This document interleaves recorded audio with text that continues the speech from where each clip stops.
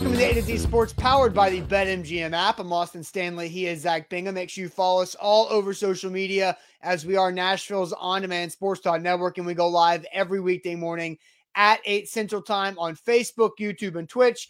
Make sure you see the link to the show out on our Twitter timeline, also on our Instagram.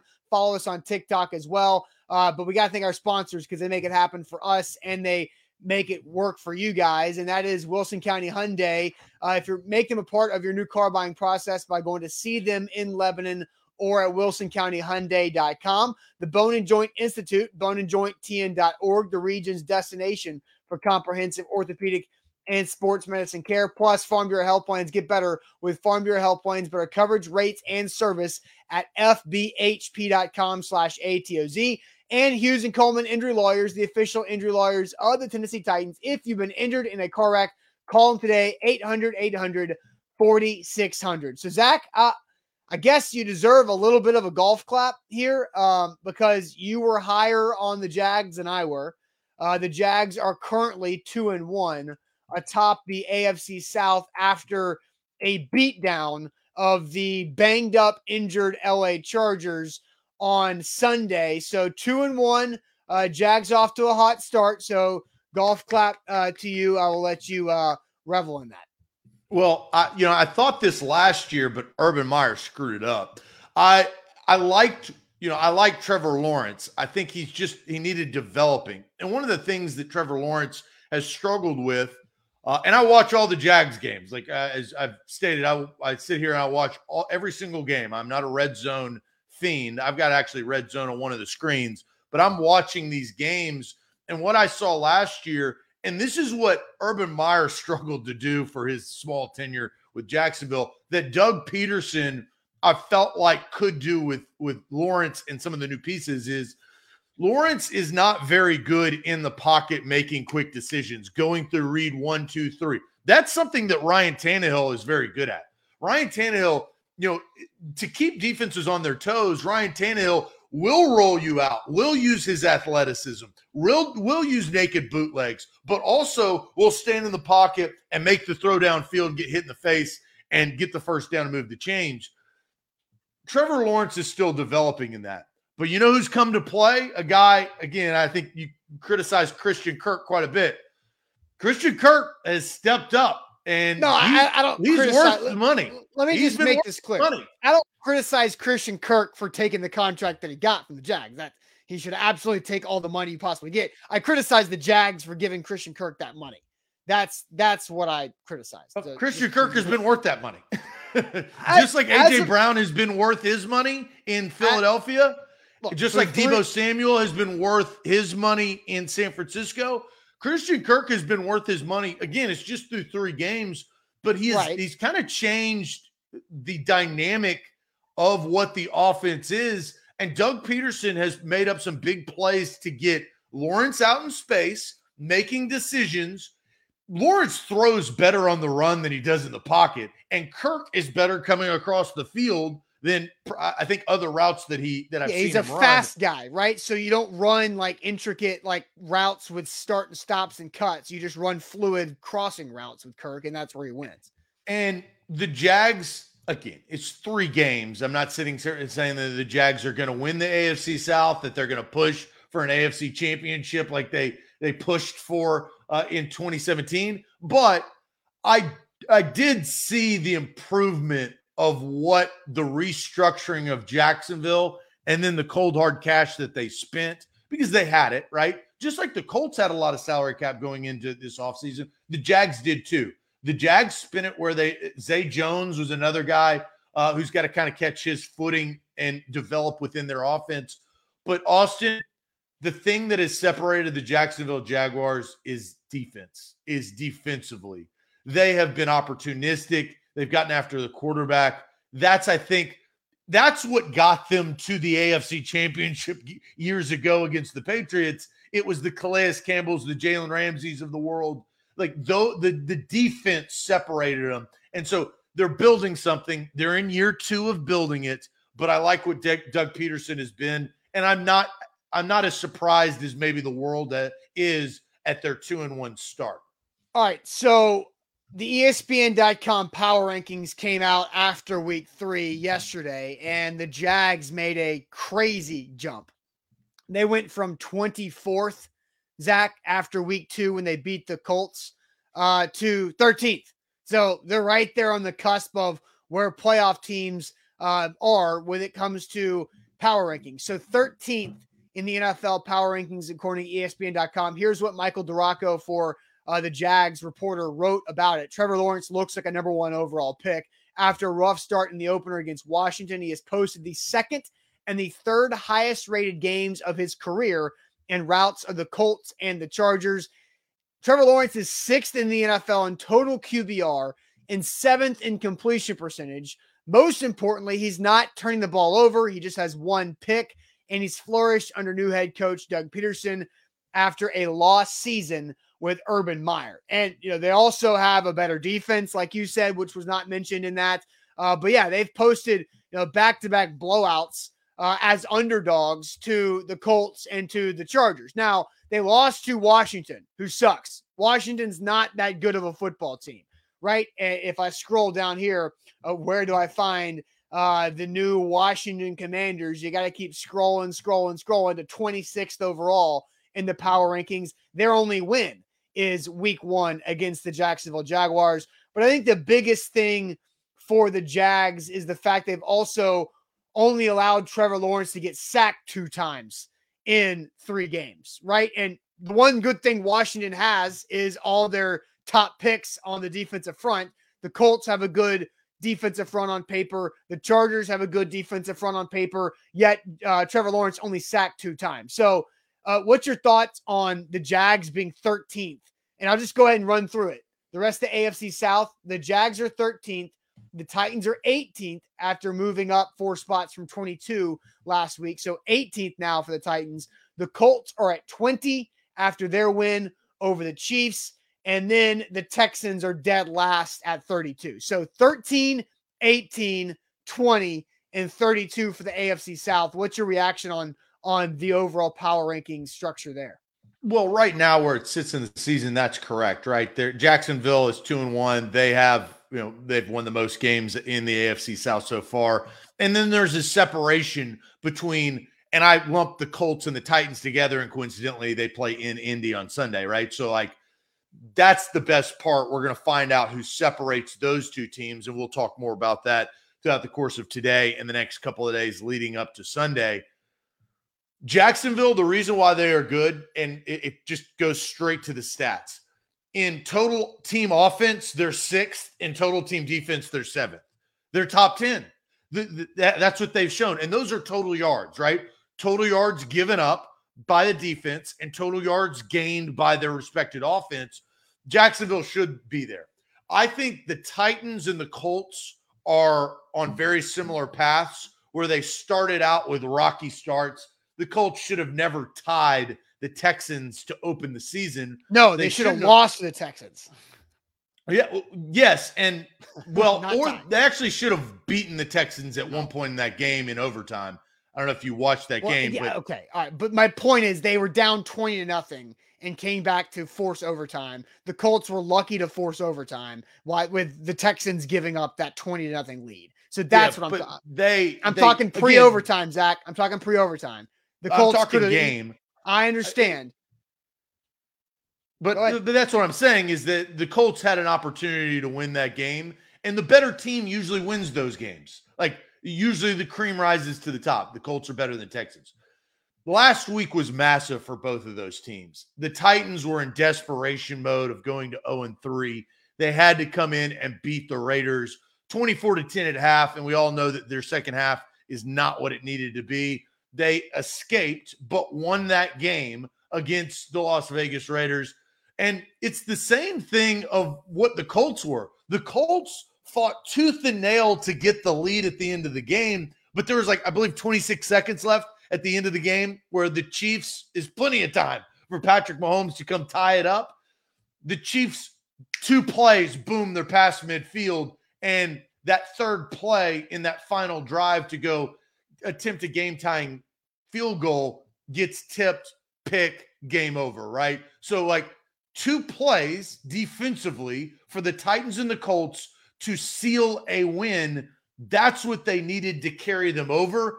But the separator of those 2 teams are going to be this week on Sunday in Indy to see who wants it more, who's better prepared, and who has learned more from the first 3 weeks of the season.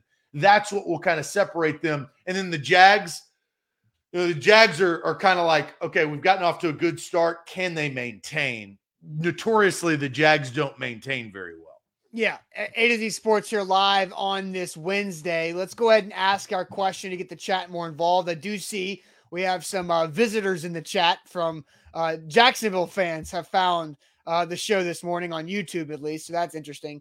So we'll see what they have to say and what everybody has to say, because the Titans are the 2-time defending AFC South champions. So who is the bigger threat to the Titans for the AFC South?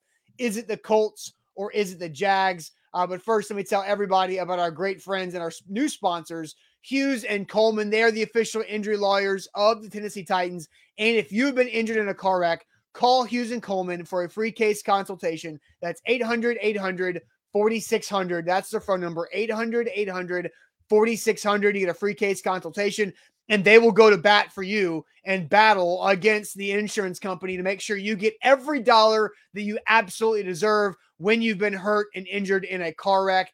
So check them out. They've recovered over $1 billion for their clients in the state of Tennessee and in Kentucky. So go check them out. Once again, if you've been injured in a car wreck, 800-800-4600, Hughes and Coleman Injury Lawyers, principal office in Nashville, Tennessee. A to Z Sports, we're powered by BetMGM. You can download the app today. They're the king of the sports book. You use the promo code ATOZ Sports, all one word. Risk-free bet up to $1,000 for new users. So then you're in the state of Tennessee, download the app in your app store, whether you're Apple or Android. Go download BetMGM. Then when you sign up, there's a promo code tab, and just punch in ATOZ SPORTS, all one word, and then you get a risk-free bet up to $1,000 on your first bet for new users. They're the king of the sports book. They are BetMGM. All right, so the question here, and Zach, I'll send you to the chat. The Titans are the 2-time defending AFC South champion. Who is the bigger threat to the Titans in the AFC South? Is it the Colts or is it the Jags? What's everybody saying here? Steven says the Jags. It ain't the Colts from ADE. We've got Jaguar emojis from Shy067. The Jaguars from Lou Man, who's speaking a different type of English. Let's see. David says Jags. Billy says Colts. Rooney says Colts themselves from Mark. So he's gone away. We didn't necessarily put complete stipulations on them. Come on, Mark. So answer Mark the question. Is throwing a curveball in there. We've got Jags. Nate says Colts. Jags from Eric. Noah says Colts. Daniel says Colts. Grim Jim's going with Mark with the Titans themselves. It's the Jags from Alonzo.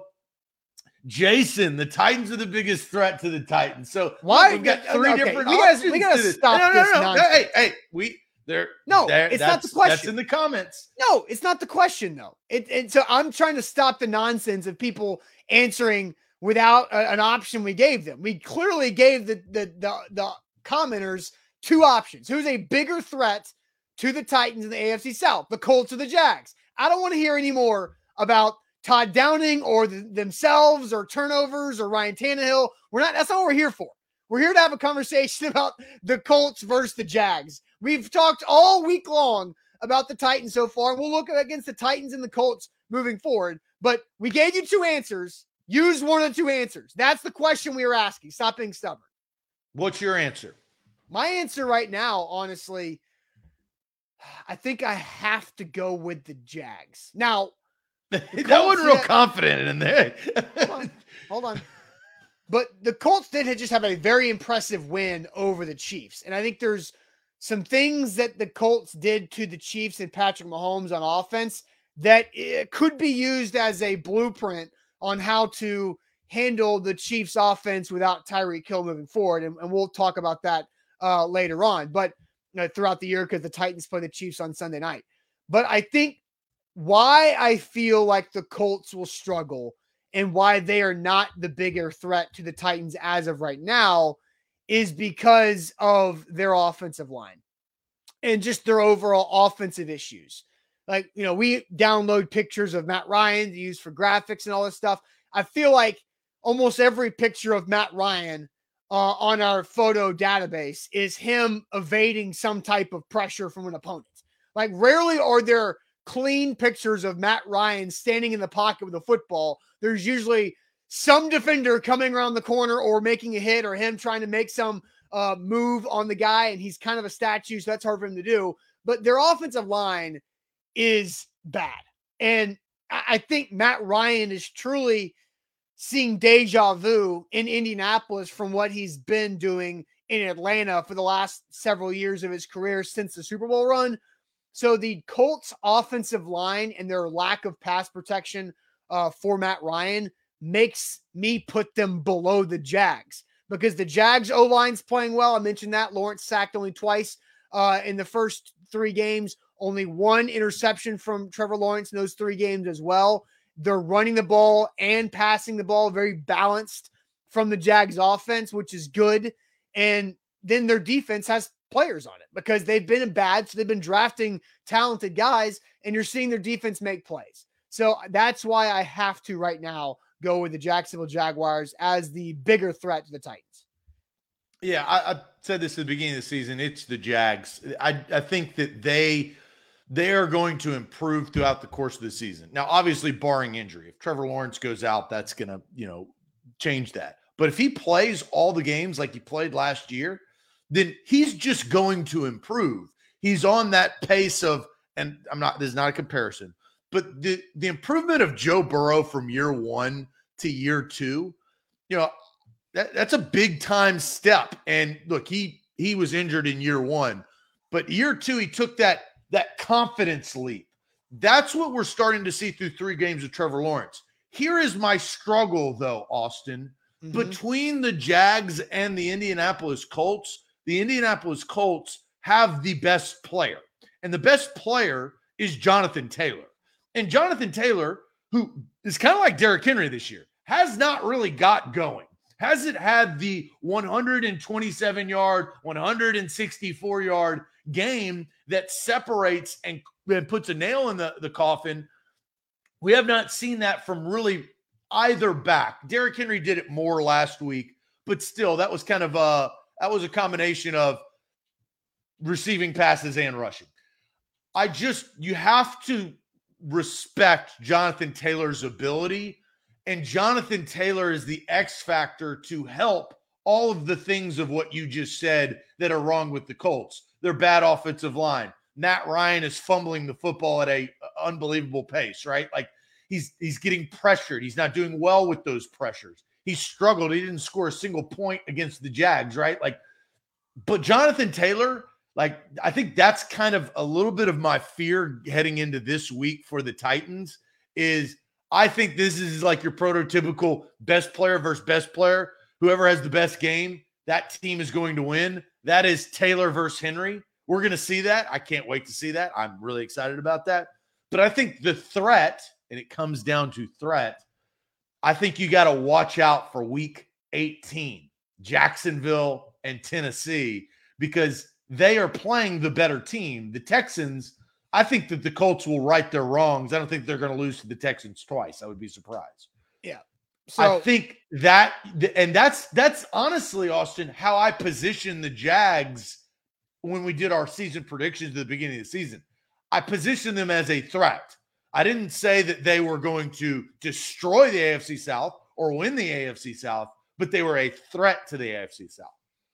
So, Zach, you said Jonathan Taylor's yet to have that big game this season? Yeah. You watched the Texans game, though, right? The Colts-Texans game in week 1. Remember, you said you watched all the games? Yes. Yeah, Jonathan Taylor had 31 carries for 161 yards and a touchdown, averaging over 5 yards a carry in that game. So there's the one big in a tie because you watched it, right? In a tie. It is a tie. I think that Well, is a I mean, again, loss. so you watched It it is though, a tie. right? It is You a tie. watched it. I mean, That's how they got back into the game, but he started slow. So Jonathan Taylor has had the big game, and the Colts tied the freaking Texans. And so I still think, and that's why I struggle. He with was the reason they got back into the game, but you right? didn't mention Because they were down early. You mentioned but about how he has. You literally they tied. They tied. They tied. Okay, and that's why I hate ties. But again, in my mind, that is a loss for the Colts. It is a tie.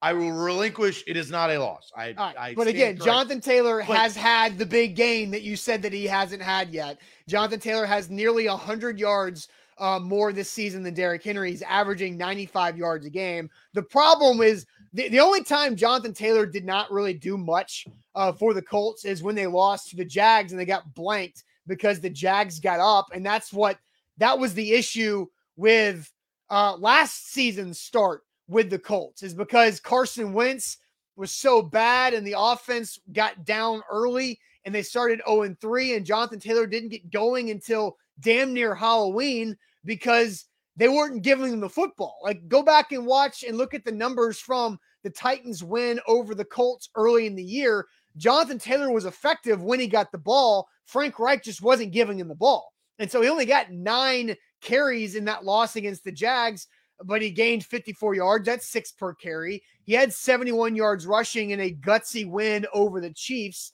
And so, overall, I think that the Colts have the lowest scoring offense in the NFL through 3 weeks.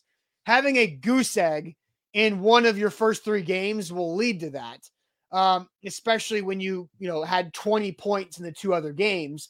So I just don't believe the Colts offensive line, who, by the way, is the highest paid offensive line in the league. I don't think they're any good at pass protecting. And so if you can make the Colts be one-dimensional and take away their run, get a lead on them early, then you can take away their best aspect in Jonathan Taylor. It's kind of similar to how you go about with the Titans in taking away Derrick Henry. But the Titans offensive line has been much better than the Colts to this point. Yeah, well, and you have to – Matt Ryan is going to be what defines the Colts' success ultimately, right? Like, Jonathan Taylor is going to keep them in games and is going to compete. But at the end of football games, as we know, how many times was Derrick Henry on the field on the last drive to go win the game against the New York Football Giants? 0. Oh, that was a 2-minute drill with like a minute 20 on the clock to go 80 yards. That defines wins and losses, right? So I've always said this. That's the problem with the Titans football philosophy, is that if the game does not go the way that they need it to go, they are relying on their lesser tier, I don't want to say lower tier, but lesser tier players, which is Ryan Tannehill, Robert Woods, Treylon Burks, Austin Hooper, and Kyle Phillips in their passing game, and they don't get to their bread and butter. And they've won games in overtime. You remember the Texans? I guess it was the Texans when Lewan tore his ACL. That went into overtime, and that was a Derrick Henry. We're just going to hand it off to you. It's too late in the game. The Texans can't tackle Derrick Henry. So I think when you come to threat this week, if the Colts beat the Titans, though, do you still feel the same way? Who do the Jags have this week? I know they're going into a somewhat challenging spot on their schedule. Now, they got past the Chargers, and that was an impressive win, beating the Chargers by 28. At Philly. At Philly. So that'll be, really interesting too. So at Philly is going to be tough. And, Justin Herbert's injury puts a little bit of do I believe the Jags were really 38-10 over the Chargers, or is that just the situation where they got on that game? I think the Jags are not 38 or 28 points better than the Chargers. Justin Herbert, obviously, with his rib injury, and defensively, the Jags played very well. They took advantage of that. Yeah, and so, is that a true result that we can, base our future guesses or predictions about. I don't know. I maybe if they do something against the Philadelphia Eagles, then okay, then that Chargers win really means something. So, again, they're both threats to the Titans in the AFC South. I just think the Jags right now are more stable with their offense and their defense. The Colts defense is the best thing they have for them because their offense has been that stagnant. I mean, Matt Ryan's been sacked at an average of 4 times a game. I don't know how much better Matt Ryan can get. I think Trevor Lawrence can get a lot better. I think that's my final answer. And quarterbacks influence outcomes. And so if you're going to sit here for the rest of the season, I think Trevor Lawrence is going to improve. And I think Matt Ryan, the probability, and this is what the Colts have struggled with, right? Their quarterbacks have low ceilings, whether it's Carson Wentz, whether it's Jacoby Brissett, whether it's Phillip Rivers. Over the last several years, those guys just can't bust through. Ryan Tannehill has a ceiling himself, right? I think it's higher than Matt Ryan, Jacoby Brissett, and Phillip Rivers' ceiling was just good. It wasn't really, and he was good that last year. I think he established that by leading into the playoffs. But I think for Tannehill, he could be a little bit better than that. The Colts ceiling at quarterback it has a ceiling, and you can't bust through that. And Nav says Matt Ryan has 7 fumbles. Well, no, he has 3 fumbles, not 7. He has 3 fumbles, but he's only lost 1. So Matt Ryan through 3 games has 4 interceptions and 1 lost fumble for the Colts. It's 5 turnovers and 3 touchdowns overall. I mean, they've only scored 40 points in 3 games this year. So they have a lot of issues. Quick heat check real quick. It's Wednesday going into the Titans-Colts matchup. It's obviously a massive game early in the season. And notoriously, the Titans play the Colts early in the season, and it's season defining a lot of the times, right? Because you look back and you're in week 14, 15, and you're like, damn, they beat the Colts. That was huge. Do you feel kind of the same way? Do you feel like the 2 teams are even? Is there an upper hand? What's your heat check heading into this week? I feel like both teams are desperate for this win, like equally. Both teams equally desperate for this win, which is going to make for an interesting game. I honestly, it's Wednesday morning. There has been 0 injury reports for either team. Shaq, Darius Leonard, whatever the hell he wants to call himself now, changes his name. He is likely to play this week for the first time. So it's going to be you have to pull out all the stops to win this game. And does Terrence Mitchell play? Does Caleb Farley play? Does Treylon Burks, Robert Woods make plays on offense? Does Derrick Henry return to that stadium where he broke his foot and get redemption on that turf? I don't know. But it's going to be a good game.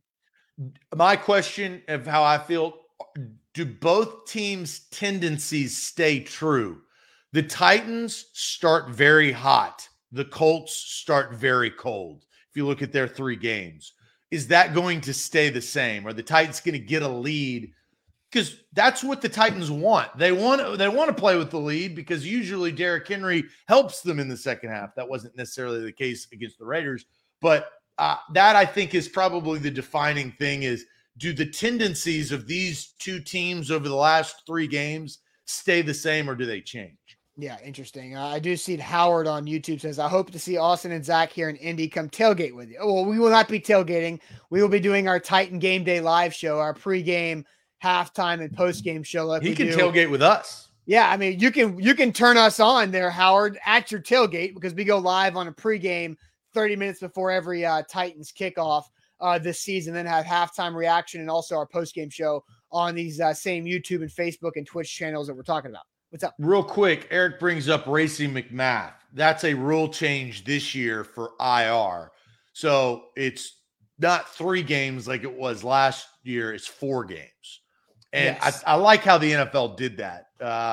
And it means more. I mean, you are now limited to only 8 players that you can bring back off of IR, where last year you could bring as many players off IR as you damn well wanted to. So Racey McMath, Monty Rice, Elijah Molden are all eligible to return from IR against Washington. It doesn't mean they will. It just means that they are now eligible to, depending on their injury. Just because they're eligible and it's been their 4 games doesn't mean they're physically ready to do it.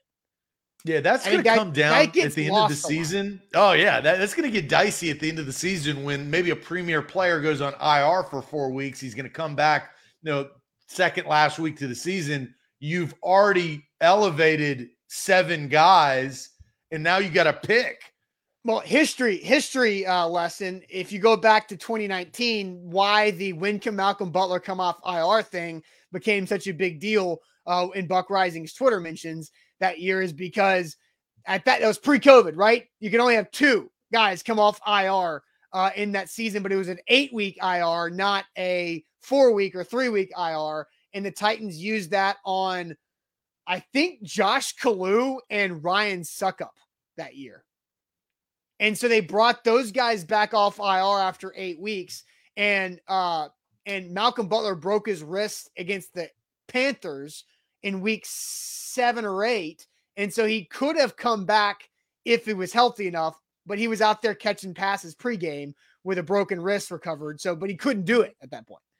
That's what makes the NFL great. Is the NFL, look, the Pro Bowl, it's probably taken them a lot longer than they needed to change that damn Pro Bowl. They finally did that. But it took a pandemic for them to figure this out, but they're finding their right temperature, right? Last year, 3 games and anybody, right? The gates are open is probably not the right strategy because teams are going to take advantage of it. Now they regulate it a little bit more. I like the 4-week. It's kind of like a quarter of the season, and you got to make tough decisions at the end of the year, and you have to play that game. Austin, the Titans wouldn't have survived last year with the rules this year.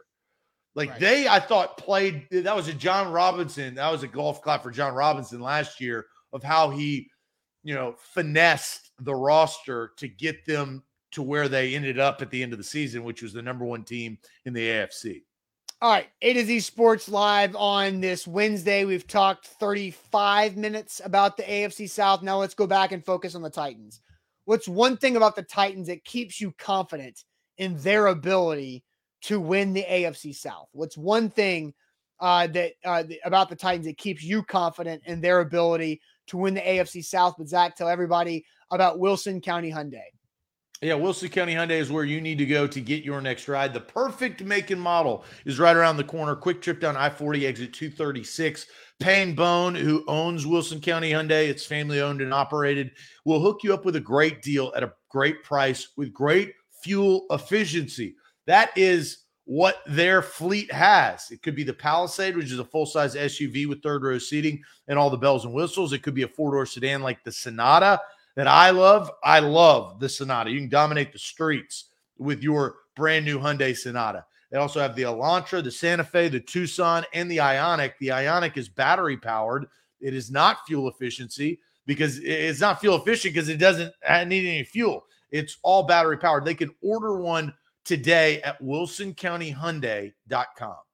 Don't forget, download the BetMGM app, and if you do it, use our code ATOZ Sports because that means you get a risk-free bet on pro football up to $1,000 with your first bet. So if you're going to join the BetMGM family like Zach and I, then you got to make sure you do it the right way. That's with promo code ATOZ Sports, and you get a risk-free bet up to $1,000 on pro football with your first bet. Visit BetMGM.com for terms and conditions. 21 or older. Tennessee only. New customer offer. All promotions subject to qualifications and eligibility requirements. Rewards issued as knowledgeable free bets or site credit for bets expiring in 7 days. For problem game support, call Tennessee Redline 800-889-9789. Zach, we asked the question. I'll send you to the chat again. What's the one thing about the Titans that keeps you confident in their ability to win the AFC South after a 1-2 start to the year? Mark Jones says Mike Vrabel. Nav says Derrick Henry. Karen is enjoying the show, as are we. Sean says Derrick Henry. Play action passing from John. All right. Little Kilo says Derrick Henry. Mike Vrabel from Noah. Vrabel Scott. Daddy Vrabel from Stephen. Mike Vrabel from Isaac. Derrick Henry from and this is a tough one. R3KT 3E. He watches the show. I've seen it before. But, man, does it mess me up because I just want to call you Richter.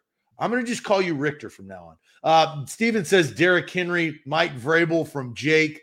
Assad says Mike Vrabel. Outside zones from MF Loco. Zach says Vrabel. Derrick Henry from Roy. Lou Man goes with Randy. A little Randy Bullock right there. Jason says crappy division. George says Jeff Simmons. Henry / Byard from Nate. The other team's losing from our guy Valentino. Ditching the pitch from Danny. Jay is still thinking. The pitch. Right? And they did that and they won their game. Now, how long will they ditch? Will they continue to ditch the pitch, or was that just a one-game thing? I think that they will. The premise of ditch the pitch will stay. Premise, they will pitch and do toss sweeps because Derrick Henry has had big runs before on them. They just got too reliant on them. I mean, he has had them before. In the history of Derrick Henry, there has been a run where a sweep has gone for a big game. You cannot say that. On a straight up like toss, like Ryan Tannehill reverses out and tosses the ball to Derrick Henry. There's a difference. Because I'm not saying the percentages are high, but it has been successful at one point. So they used it too much. We've established that. I liked the way that they ran Derrick Henry against the Raiders. They need to use that philosophy. Ryan Tannehill's health, I saw those. So here is mine, and not a single one has brought this up. My biggest question mark was pretty obvious going into the season, and that was the offense. The offense was going to be different because A.J. Brown, Julio Jones were gone. Julio Jones didn't do much. Robert Woods showed me this past weekend that he has the capabilities of making some big, big plays. My answer is Robert Woods. I was really impressed with what he could do with his routes, with his yak, with his catching ability, with his reliability. And I hope within this offense, and you would think that Ryan Tannehill is just going to become more comfortable with throwing number 2 the football. This team is only going to go as far as its passing game. It's a passing league, guys. They're a running football team, and Derrick Henry can win you some games. But we saw in their AFC Championship run, they ran the ball very well against the New England Patriots. Win. They ran the ball very well against the Baltimore Ravens. Win. They did not run the ball as well as they needed to against the Chiefs in the AFC Championship game. And ultimately, it came down to throwing the football. Ultimately, they could not do that very well. And so I do think that will prevent them from winning a Super Bowl. But Robert Woods, I liked what I saw. So I'm going to go Robert Woods. All right, Nick Ewing, who makes some crazy comments from time, but he says Woods wasn't letting the Titans go to 0-3. He showed leadership and backed it up. And then Jody says, stop using Woods in the punting game. Like, Jody, are you blind? Did you just not watch either any of the 3 games with the muffed punts from Phillips and Amani Hooker in the first 2? And then Robert Woods comes in, catches punts, and then sets up a 21-yard return to set up a end of half field goal opportunity. Well, I mean, come on. I think they're probably saying what you were saying about, I guess I was saying this about Adoree Jackson, right? Is the value of what he was. I think you were saying that. The value of what Robert Woods brings. The problem is they have a massive issue at punt returner. And it has been proven that guys that don't have the skill set and the experience like Robert Woods, they can't do it. Amani Hooker was their backup. It was their safety net. And he came in there and muffed it. Right. Muff punts can kill games and kill teams. We've seen it happen to the Titans a lot. And Jody says he's going to get hurt. It's risky. Look, ideally, you don't want Robert Woods to return punts because you want somebody less important to the offense to do it. But when that person is muffing punts, and also remember, Kyle Phillips was out. He did not play against the Raiders. So the Titans on your punt punt return. Do you think he should get another opportunity? I think he should, and I think he will. Yes, I do think he will. I don't know when that's going to be because I don't know what his shoulder injury is. I don't think he should. I think he's screwed. Look, fool me once, don't fool me twice. And I think he should. He got fooled both times. I think he should, but after the shoulder injury is recovered. Like, so if the shoulder thing is going to be a thing this entire season, don't put him back there. But he was asked about that, Austin, and he said the shoulder had nothing to do with it. Yeah, and Cairo Santos said he could have made the 57-yard field goal at the end of the Bills game in 2019, and Vrabel still put him out there, and he couldn't do it, obviously. Like, players are always going to answer questions like that. Like, but he said it was mental. Like, you'd rather tell him the smarter thing to do would be to say, yeah, my shoulder probably messed me up on that catch. But mentally, I'm psyched out. Players are programmed to, and he wasn't mentally, I'm psyched out. It was mental that he didn't read the punt correctly. It wasn't mentally, I had worse. The yips. No, I think you're making being mentally not prepared is worse than physically hurt. Zach, you're making him saying it was a mental thing, not a physical thing, as in he was mentally not prepared. You're taking the mental word too far. I believe in the situation. He made a mental error. It wasn't yeah. And again, and that Craig Aukerman talked about in detail, I guess it was last Thursday, about how there's so many different things that go into returning punts, right-footed kicker versus left-footed kicker, how the ball is going to turn, where the nose is, and all that thing, where Kyle Phillips, is still young in that skill set. It's not easy. Like, people think catching punts is easy. And so I'm seeing people saying, put Roger McCreary back there. Why? Put Kyle Haskins back there. Somebody says, why? Because I put Caleb Farley back there. If he can do it, if that's the time he's going to get to play, put Caleb Farley back there. Damn, he's not going to play. Serious? Are you serious? I mean, I'm throwing things out, but my point is that Kyle Phillips did it twice, and they were both mental errors, and that is a massive part of returning punts. And that's why Robert Woods, I'm not sitting here beating down the door saying, what are you doing putting a veteran back there? I think they have to, because they have to overcorrect.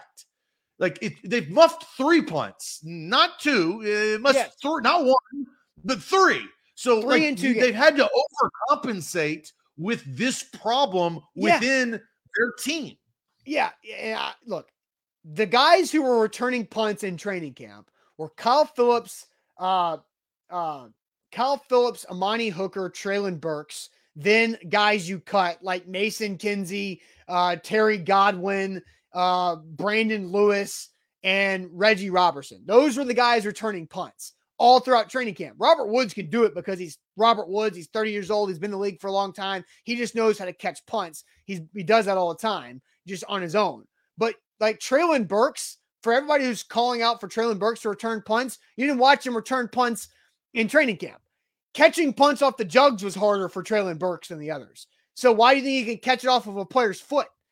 Traylon Burks catches punts with his hands. That's not how you're supposed to do it. That's the easiest way to muff a punt, is to try to catch it with your hands. And so it needs to be Robert Woods until Kyle Phillips' shoulder heals completely. That's how I think about it. Well, the premise is no one cares. Like, you have to do your job. And that job is so impactful to the game if a mistake is made, right? Like, that's the difference of what a punt returner represents. Look, Mark Mariani, I mean, he is the notorious Titan. He is reliable. He had some great punt returns. But when he was back there, you didn't feel like you were standing on shaky ground. And right now, that's what Robert Woods brings to the team. I don't know if they're going to give Kyle Phillips another shot, because Austin, now you got 2 strikes, right? A third strike, you're done for your career. You're not going to be returning punts in the NFL. So, like, look, nobody's disagreeing. And the Titans don't have the luxury. They're 1 and 2. Yeah, and no, again, and Mike Vrabel was asked about Kyle Phillips, and he said he would like to give him more opportunity because you saw what he did earlier in the game where he had a 46-yard punt return. So he's got really good ability to return punts. He's muffed to, and he's got a shoulder injury, so he should not be back there until he is fully healthy. Again, that's how I think it, because you're one of the most vulnerable positions you can play in football is a punt returner, right? Because you're having to track a football and keep your eyes up and down on the players. You're vulnerable there to get hit.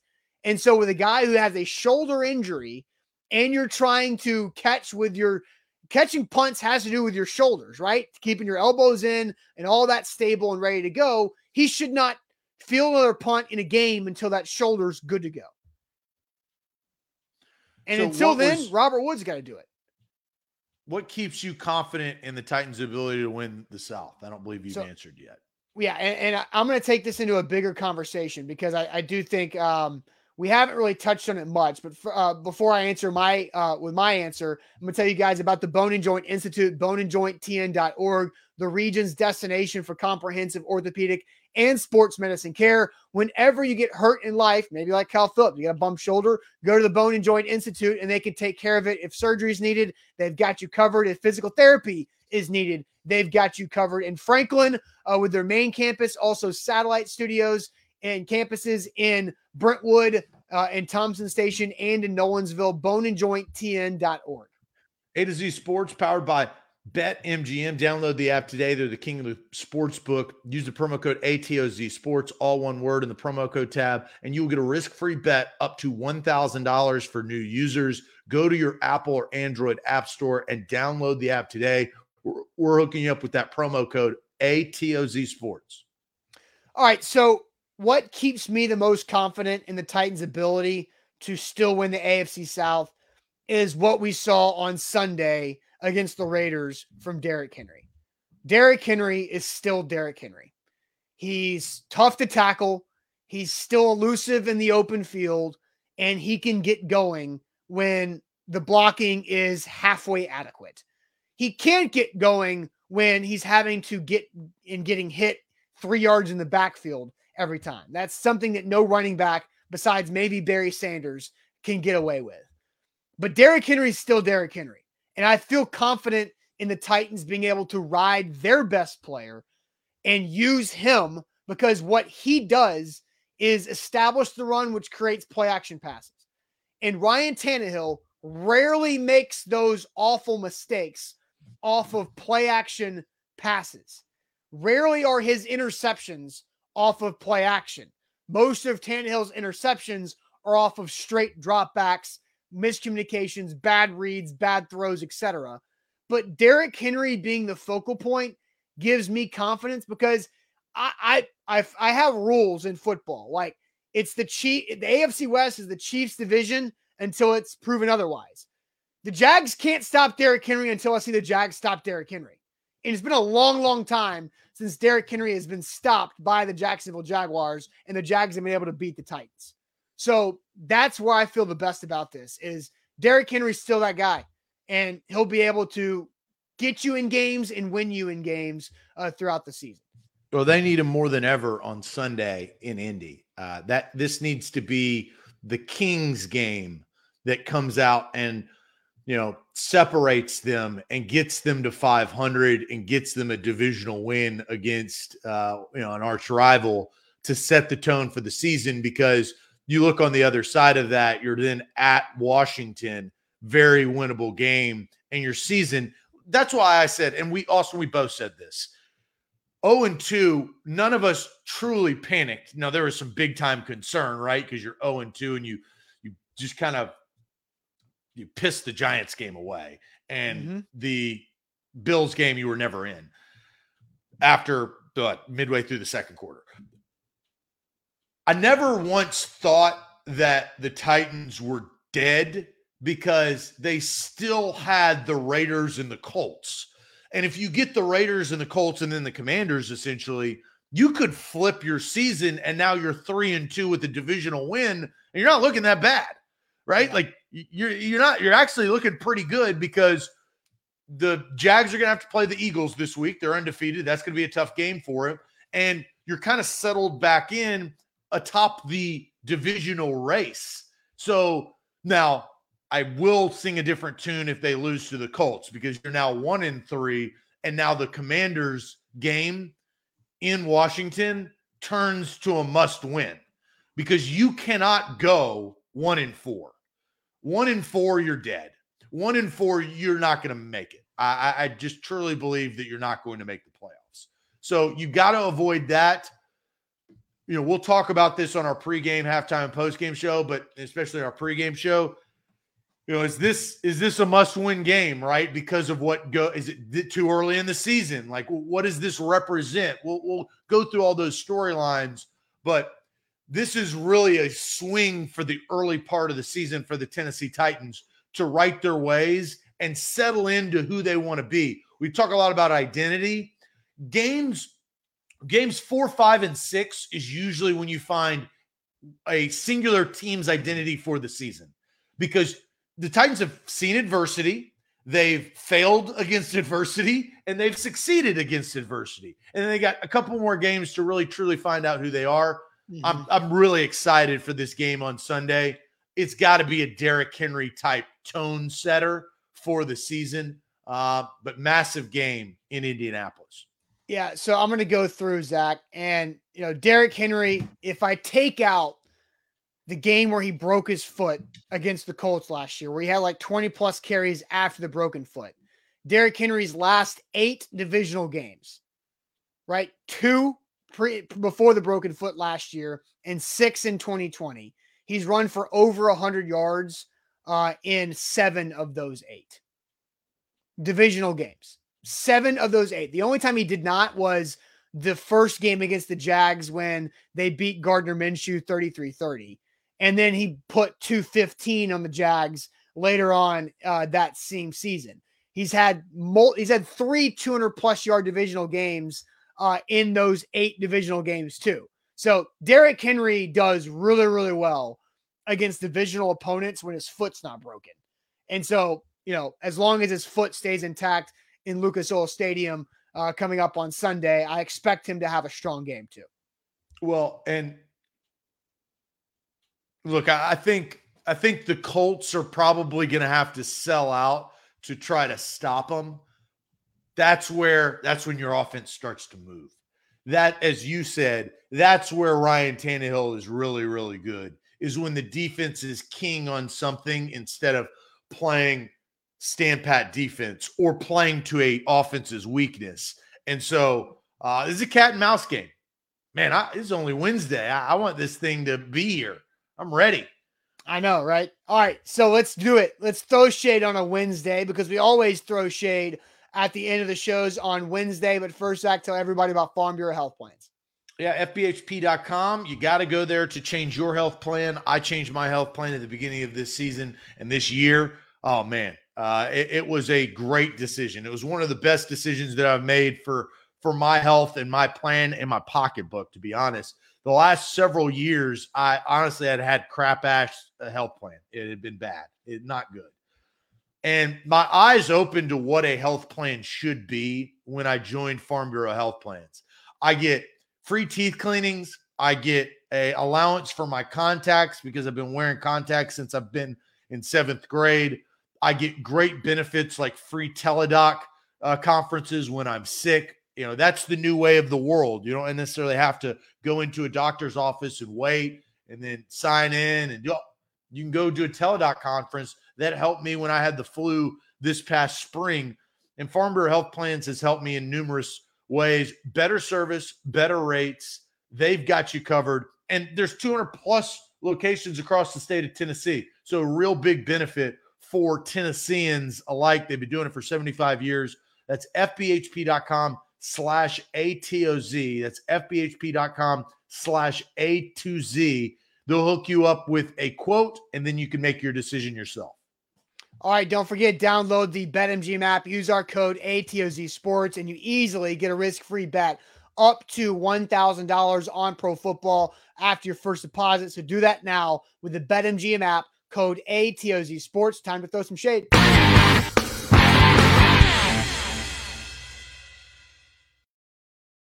Shade on a Wednesday. That is what we do every Wednesday. I see some shade here. Ryan says shade on Terrence Mitchell almost blowing the Raiders game on Sunday. Brent says throwing shade at second half. Titans outscored 57-7 in the second half in 3 games this season.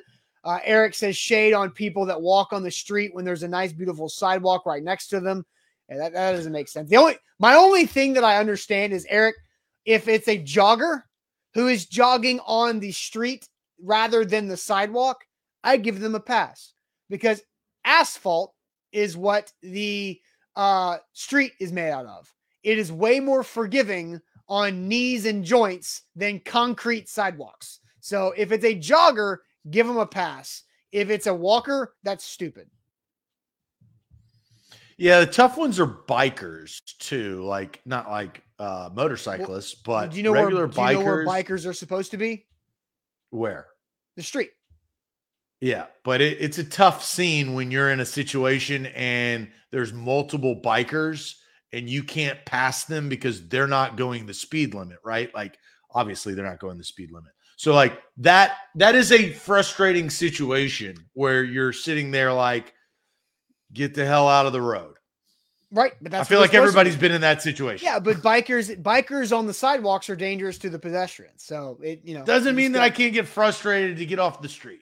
Yeah. Charlie says, my shade is when I respond on here, my comments get overlooked. Look, Charlie, nothing Charlie, personal. Well, you just lost that.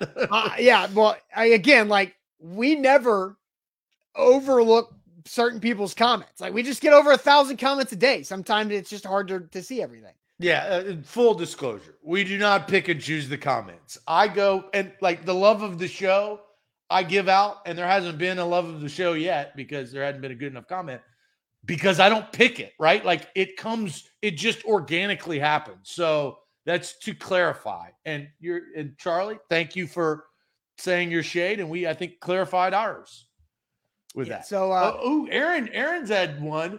Shade on NASA and SpaceX for moving the date of the upcoming Crew 5 launch, now scheduled for October 4th. My question to Aaron, who I know is a big NASA guy, is, did you get the binoculars out or the telescope out to see Jupiter and the 4 moons? And did you know that one of those 4 moons is the most volcanic moon of all moons? Which moon is that, Zach? You remember the moon?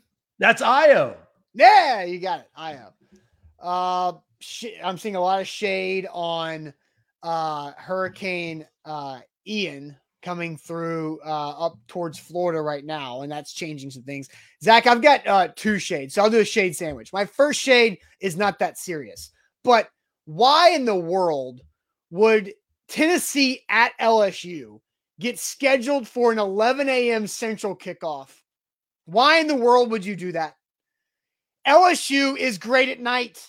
We all know that. Every college football fan knows that Death Valley is an incredible atmosphere at night. And you've got a top 10 resurgent Tennessee program coming off a bye week, going to Baton Rouge, and you put it at 11 a.m. Central Time? Like, Baton Rouge is in Central Time. This isn't like an Eastern time zone team playing at noon. This is like an 11 a.m. Central kickoff for what I think is going to be a top 25 matchup, because LSU should wax Auburn this upcoming weekend. So why would you? And then you're putting Georgia and Auburn on CBS. Like, nobody's going to watch Georgia beat Auburn by 30 points next Saturday. They would rather watch Tennessee play LSU at least as a 2:30 kickoff, but an 11 a.m. kickoff is stupid for that game.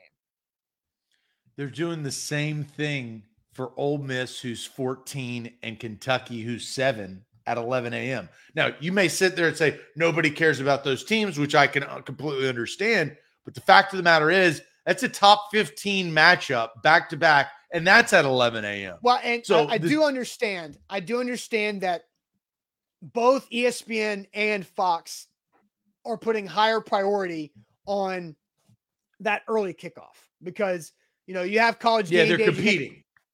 Because, you had the pregame shows and then you walk into a dud game. Everybody's like, all right, you want to lead into something good. I will say the Texas-Alabama game was phenomenal to start my day that day. And that, like, I don't know when the last time Alabama has played a top 10 game at 11 a.m. ever. Well, and that was like the most viewed game of regular season college football game in like history or something. But that was great. Like, I actually really liked that. So I like the 11 a.m. games that I'm not attending, right? That I'm going to watch in the comfort of my own home, or I'm going to go grab some brunch or lunch and watch these games starting at 11, drink a Bloody Mary and not have to worry.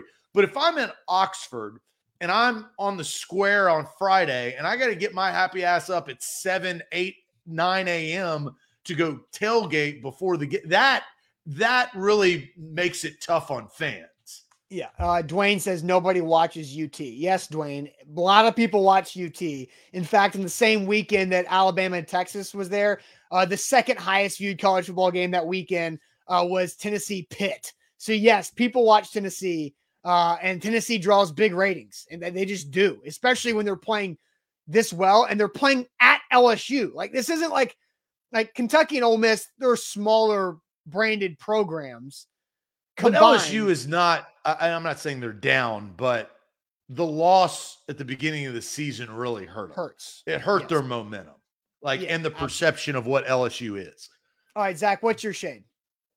My shade is something I experienced this past weekend. I was in Virginia Beach for a wedding, and I'd never been to Virginia Beach. Cool little, it's kind of like a beach town. It's kind of random, but we're looking for places to eat. My shade is on restaurants that don't have websites.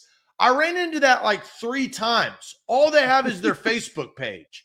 Like, find some sort of money, and it wasn't just one, find some sort of money to create a website so I can look at your menu to see if you're worthy of my taste buds at that point in that juncture in time. But don't be cheap where you just have a Facebook page and I don't even know where a menu is on a Facebook page. So be a little bit diverse and care more about your company. And look, I don't know whether it was just like a little beach town thing, but that was frustrating. So I didn't pick the restaurant because we're in information overload, right? I need to know what the menu is in those type of situations before I go. If it's a very nice restaurant, we have reservations and somebody has invited, me and my fiance as a couple or whatever, I will go in there blind because I like the excitement of the actual menu. But when you got a group of people and you're the one deciding, that's a lot of pressure on one person. That. I hate picking food for other people. That's anxiety. I can't stand that. And I will say it worked out in my favor because I was in charge, and I like being in charge of that just because that's my personality. Really? I'll make the decision. I'll make the decision. And it was one of the best meals we had all weekend. So it worked out. But avoid restaurants that don't have websites with no menus. Well, I do think it could be a beach thing because when my wife and I went on our vacation to the beach this summer, you see a lot of those with those mom and pop beach kind of shack, like beachside restaurants who could be great. Like they could be great. They just don't do the internet, but they do food really, really well.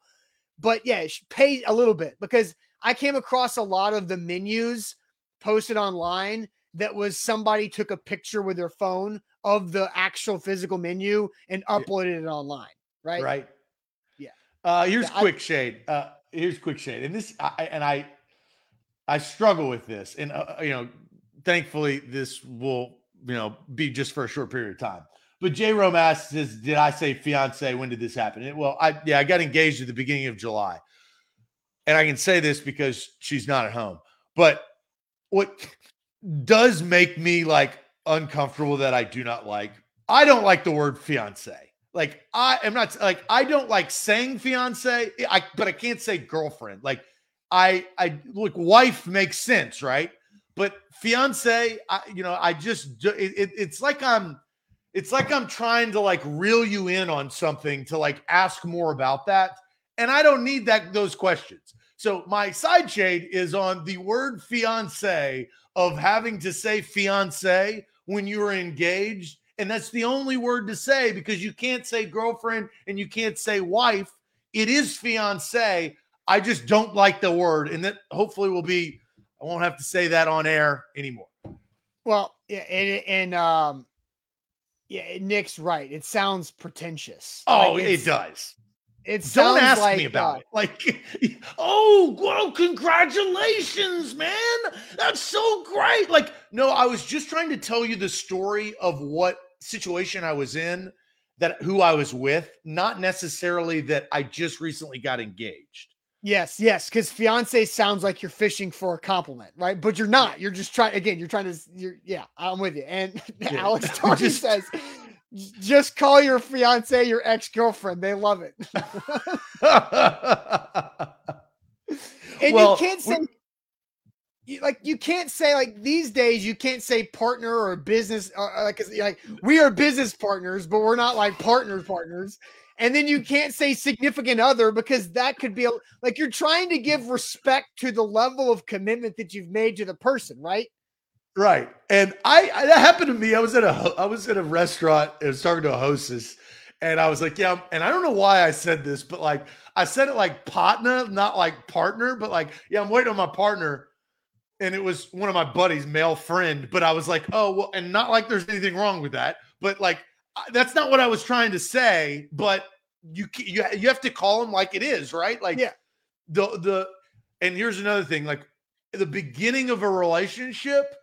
And I remember being on the phone with somebody, and my now fiance, then girlfriend, but we weren't like girlfriend yet. They were asking where we were going and who I was with. And you can't say, yeah, I'm with my friend, because I'm with a female companion. You can't say female companion. So I said girlfriend, and we actually recently talked about that. That was when she was like, because I never really asked her, I was like, will you be my girlfriend? That's just not kind of how I work. This is freshman year of high school. That was the moment, because I was forced into a situation, kind of like earlier in like 5 minutes ago, of saying what you are within the realm of society and life. Yeah. NB says you could say, how about pre-wife? That sounds like forceful. Like, I don't know, like pre-wife doesn't sound right either. So anyway, all right. So here's a side rant. Sorry. No, I think it's funny. Here is my actual shade, is that on Saturday, Bussin' with the Boys put out that we're, bad news. The boy Lawan's out for the year with a knee injury, right? And Buck Rising at A to Z Sports have reported that earlier in the week on Tuesday that Lawan was feared to be lost for the season with a knee injury. So then Saturday, after Bussin' with the Boys comes out and confirms that, the NFL puts this tweet out: Titans Taylor Lewan knee out for the season via rap sheet. No. Ian Rappaport had nothing to do with anything that happened about Taylor Lewan. So my shade, Zach, is on ESPN and the NFL Network for always funneling and giving credit to their people for things that they did not do. It drives me up the wall. I wouldn't have had an issue if the NFL said per Taylor Lewan's podcast. I wouldn't have been like, oh no, where's Buck's credit? Where's any of these credit? I wouldn't have cared. But the fact that they made it Ian Rappaport did this, no, he did nothing. Ian Rappaport did not do anything when it came to that besides quote tweet Bussin' with the Boys tweet. This is incorrect. The NFL Network just credits Ian Rappaport for everything, just like they do Tom Pelissero and just like ESPN does with Adam Schefter. It's not correct. It's misleading. It's lying to the audience. It's a business decision, right? They're trying to create their guys and pump them up. It's a strategy. Just like Bussin' with the Boys is a strategy, right? Is you break your own news instead of somebody else breaking it, right? And Bussin' with the Boys, it's a strategy to get more followers, to get more podcast listeners, to make more money. I get the game. We're in the game. I get it. But it is frustrating to see. I think that's your shade, right? Is the frustration of looking and saying, well, that's not how any of this went. No, that's not how that works. It's it. And so I view like Tom Pelissero. I don't have anything personal against Tom Pelissero. I'm sure he's a hardworking guy and does a good job. But Tom Pelissero was chosen by the NFL to be the guy, just like the WWE chooses who's going to win the belt. It's the same thing. That's a pretty good analogy. That's what it is. Like the WWE sits down and writes the script for the year, right? And they're going to say, look, whatever happens in the ring, yeah, that's real action and real injuries happen and all that stuff. But they write what the screenplay is going to be. NFL Network said, all right, we've got Ian Rappaport. We need this other person to rise up. So let's just create Tom Pelissero and have him win the belt. That's what that is. Here's a little wrestling knowledge based on that. Do you know what the wrestling lingo is? And I know you don't because you don't know in wrestling. And I'm not even either. Actually, Dwayne "The Rock" Johnson taught me this. Our future president is, do you know what they call the bad guy and the good guy in wrestling when they're writing these scripts? Well, I know the bad guy's the heel. The heel, correct. Do you know what the good guy is called? Hero? No. I don't know the good guy. I knew the heel. The heel was the baby. David. Ding, ding, ding, ding, ding. Baby face. They call him the baby face. That's Dwayne "The Rock" Johnson taught me that in, some the wrestling biographies on the Biography channel. I think it's maybe on A&E. Really good. Like, you don't have to watch wrestling to enjoy those. But I do. I see the analogy of like the NFL decides. Pelissero, the people's champ. If you smell. And again, nothing against Tom Pelissero. He's probably a good, nothing about it. But the NFL chose that he was the guy. Like this is the NFL choosing guy who is going to be the next news breaking reporter, Tom Pelissero. Welcome, everybody. This is Tom. That's just how it works. All right. That's enough for today. We'll wrap up this Wednesday show. All right, let's what if we did a podcast that had nothing to do with sports? Like, that was a good, I don't know, even know 14, 15, 16 minutes. I don't know what it is. But that was a good, I mean, we bounced from a lot of different things, and I thought that was a pretty good segment. We're not going to change, so don't worry. Don't but freak out. That was good talk right there. A lot of topics. Don't forget, subscribe to us on YouTube. Catch us there. Titans have practice today. They have locker room availability today. Sam Phelan will be there to give you inside the locker room access to the Titans on our YouTube channel. And as always, Buck Rising live tonight for A to Z Sports prime time at 8 on these same channels. And we will see you guys tomorrow morning on a Thursday. Talk to you then. Appreciate it as always. And that's the bottom line.